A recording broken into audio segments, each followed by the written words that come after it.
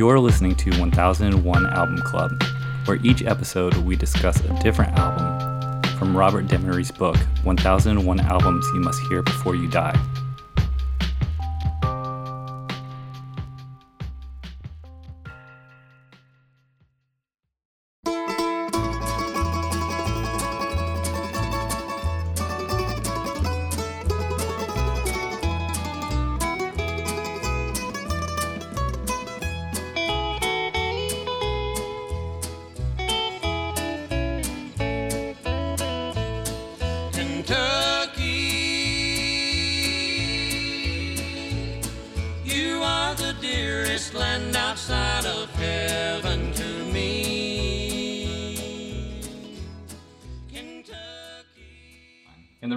Rob, Adam, John, hello, and Grady. Hi. Tragic Songs of Life by the country duo The Louvin Brothers was released in May of 1956 on Capitol Records. It was produced by Ken Nielsen. The genre is country. The brothers wrote and performed secular country music as well as fire and brimstone gospel music. Ira played virtuoso mandolin and generally sang lead vocal in a tenor range, while Charlie played rhythm guitar and offered supporting vocals in a lower pitch. They helped popularize the vocal technique of close harmony and country rock. The album is a landmark in traditional country music, featuring songs dealing with tragic heartbreak, misfortune, and classic murder ballads. So what do we all think of the Louvin Brothers? It's an aptly named album. I will say that track one, I believe, is it called Kentucky? Yeah. Yes. Yeah, they have an entirely different experience of Kentucky than I do. No, I starting with that song and then going down the line, it gets dark. Yeah. There's some darkness to it. It like starts at dusk and then it's like blackest midnight by the end when he's just murdering girls and calling them fat.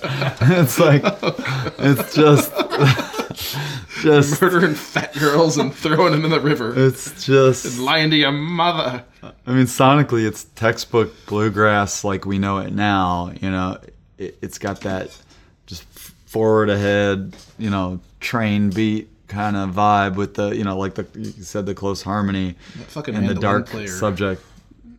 Shreds. Yeah, Ira's mandolin work is... Yeah. That was Ira. Yeah, Ira's the mandolinist. So good. Mandoliner? Mandoliner. Wife beater and mandolinist. Yes. 4 wives. It's definitely cleaner and more straightforward than, say, like the Stanley Brothers, who I honestly prefer, because I feel like they have so much more like emotion in their voices and so much more like such a unique quality to their songs. It's like a little grittier, a little rawer. These guys are really, I mean, they're just clean and locked really in. Clean, you know, and pure, but there's not a lot of nuance to the vocals. There are times that Ira and, I don't know what his brother's name are, Charles something, they will switch vocals, where Charlie will take the higher register and Ira will drop down, but it's so hard, they do it so well that it's hard to tell that they're doing it. Yeah, I thought the playing was just phenomenal, and their harmonies are spot on. It's hard to imagine them keeping it together, like, in the context, because it seems like they were just, or Ira was just kind of a drinker, kind of a wild man. Yeah, but as far as the songs go, I mean, I was kind of blown away of just their versions of. We were kind of talking the last time about Elvis's versions, but I'd say that their versions hold up of those traditional songs. Yeah, as far as traditional songs are concerned, I'm kind of don't know much on it. Like In the Pines, was that just a Lead Belly? Okay. Well, his was Where'd You Sleep Last Night, but as far as like In the Pines itself, like, is that kind of like a Stagger Lee type thing? Yeah. Where it's just this, ongoing. That was my favorite track. Okay. Yeah, it's great. Yeah, I really like that one, and it's got, you know, the classic train car motif, but it's I just thought it was really effective, you know, and it's early enough in the catalog, you know, recorded catalog, that it doesn't feel trite or anything. You know, to have that subject, you know, if you consider how old the song is.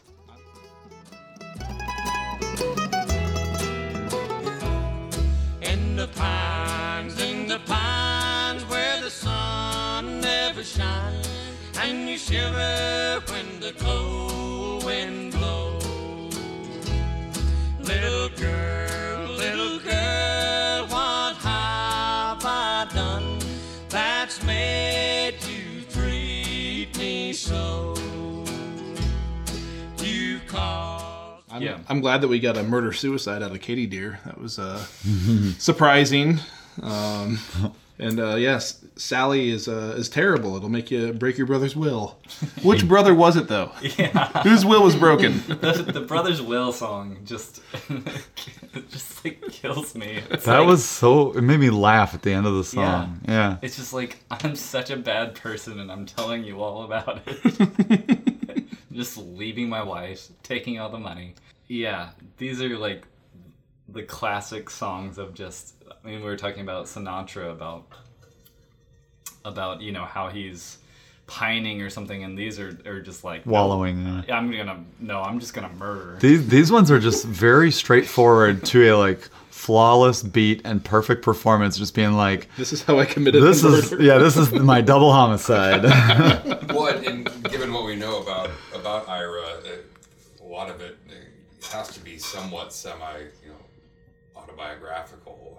This was their first secular album, right? Or it was not too far into their more secular career, because they started off with more gospel sort of stuff, right? Or at least more sacred music in general. Well, this was their second album. Their first album was the Louvin Brothers on MGM. This is Tragic Songs of Life on Capitol. Same year, though. Yeah, 56. what a kind of switch, and just to have... I can't believe this, sold so well. But I mean, Murder Ballads have been playing for. I mean, we've had them for a long time. I was going to mention their songs were heavily influenced by their Baptist faith and warned against sin. Nevertheless, Ira Louvin was notorious for his drinking, womanizing, volcanic temper. He was married 4 times. His third wife, Faye, shot him 4 times in the chest and twice in the head, after he allegedly tried to strangle her with a telephone cord. Although seriously injured, he survived. Faye is reported to have said, "If the bastard don't die, I'll shoot him again." When performing and drinking, Ira would sometimes become angry enough on stage to smash his mandolin when he was unable to tune it, and then when sober, glue it back together, according to Wikipedia. So Jimmy didn't patent that move. No. Ira's just smashing mandolins. And then I think Ira died in the car with his 4th wife. Yeah. He got hit by a drunk driver while there was a warrant out for his own drunk driving. Isn't that ironic? Don't you think? It's like rain on a wedding Who would day. have thought? So yeah, kind of was a hit. Knoxville Girl was released as a single 3 years That's the later. single. Yeah. Oh my god. About a mile from town, I picked a stick up off the ground and knocked that fire girl down. She fell down on her bended knees, for mercy she did cry. Oh, Willie dear, don't kill me here, I'm unprepared to die. She never spoke another word, I only beat her more, until the ground around me within her blood did flow. See, he had the money for bail. The Louvin brothers didn't have the money for bail. I don't think anybody wanted to bail him out. I don't think he had any friends. No. By the time he murdered a Knoxville Girl for no reason, everyone was like, "You figure it out.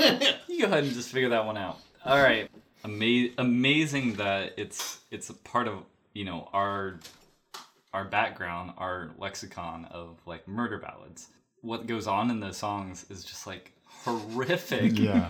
But at the same time, it's like, yeah, this is kind of just what happens, and I mean, this is just like a pleasant song. It's just like an interesting song or something.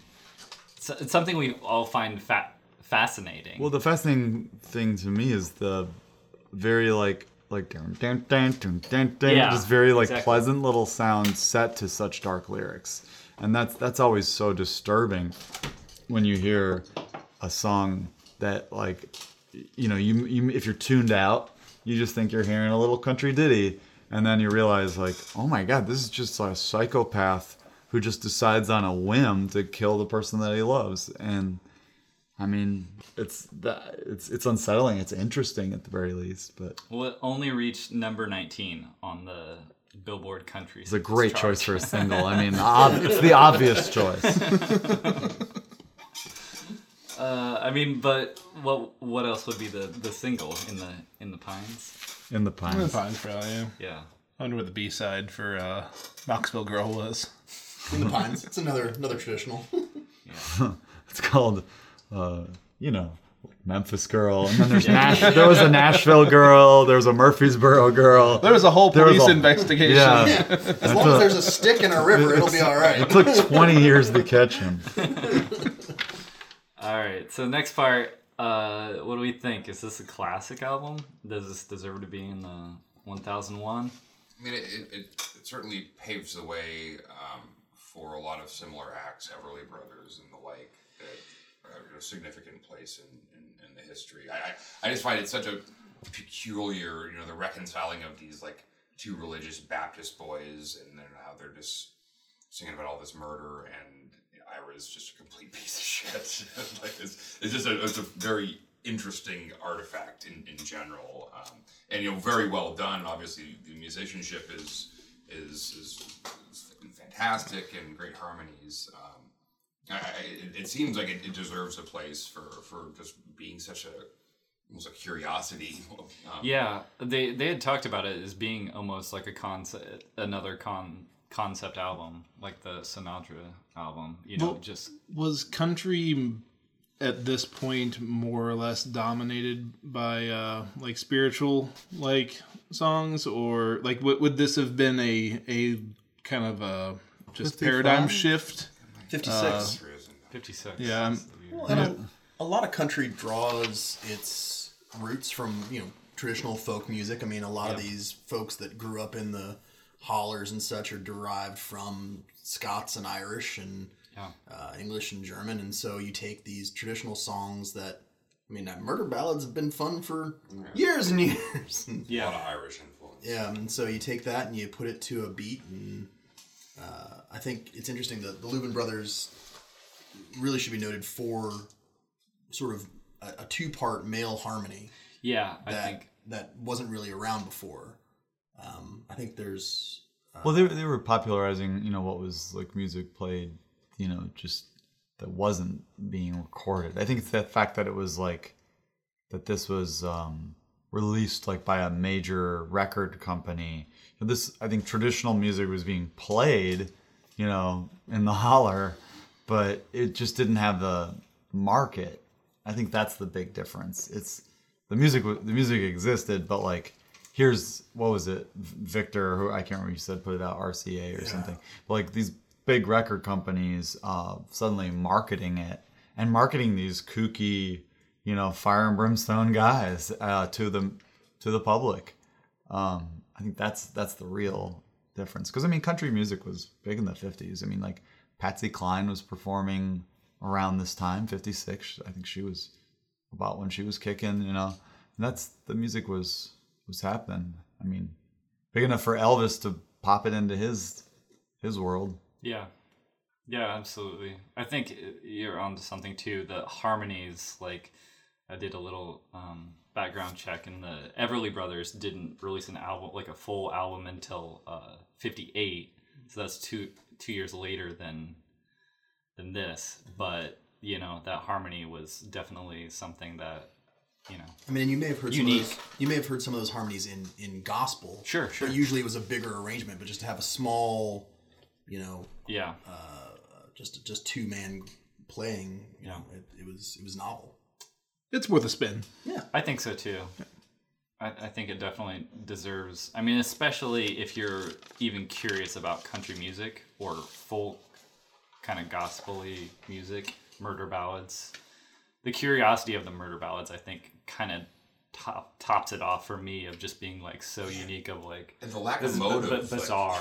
I want to check so many of those. Yeah, I mean that seems to be it's just nasty. Yeah, I want to check the years on when the Stanley Brothers were active because I swear they're from the 40s, and I wonder if this. the harmonies. I mean, well, I'm just wondering if this is basically the record label's attempt at like mainstreaming because it's cleaner, because it's like just sounds a little more like straightforward. Just like a little less weird voices, like Stanley Brothers have almost like a beautiful, creepy quality to them, to their voices. I wonder if this is just the label saying like, this thing's big, Stanley Brothers are hot, let's try to push this more mainstream. Other observations about the Louvin Brothers? You want to bring up the Satan album? Oh, Satan's Real. Yeah, so how many albums away from this one is that one? It's a lot. Yeah, so somewhere in there's an album called Satan is Real. And on the cover is a 12-foot tall red wood cutout of the devil. And the Louvin Brothers are creeping in front of this, and it's at a rock quarry, and somewhere behind the rocks where you can't see are a couple tires doused in gasoline and set on fire to give the scene a nice infernal glow. Just trying to put you in the mood. And it sort of looks like a skinnier version of the South Park Satan. Yeah, Satan is a real... The 12-foot Satan is a real interesting depictions. Don't look real. No, he does not look real. But Satan is real. They're just kind of standing in front of him. They're just sort of like associating. They're bugging a little. Well, I think they put it there and they're like, well, we'll just put Satan in post. We're just going to have this on the mark and we'll just fill it in with the devil later. So we'll wrap that one up. And next week we will be doing Louis Prima, The Wildest! ! So should be a good time. Great album. No one, they say, have lived there till this day, and the cottage to ruin has gone. But the villagers point out the spot where the willows droop over the door. Mary died, once a gay village bride, from the wind that blew across the wild moor.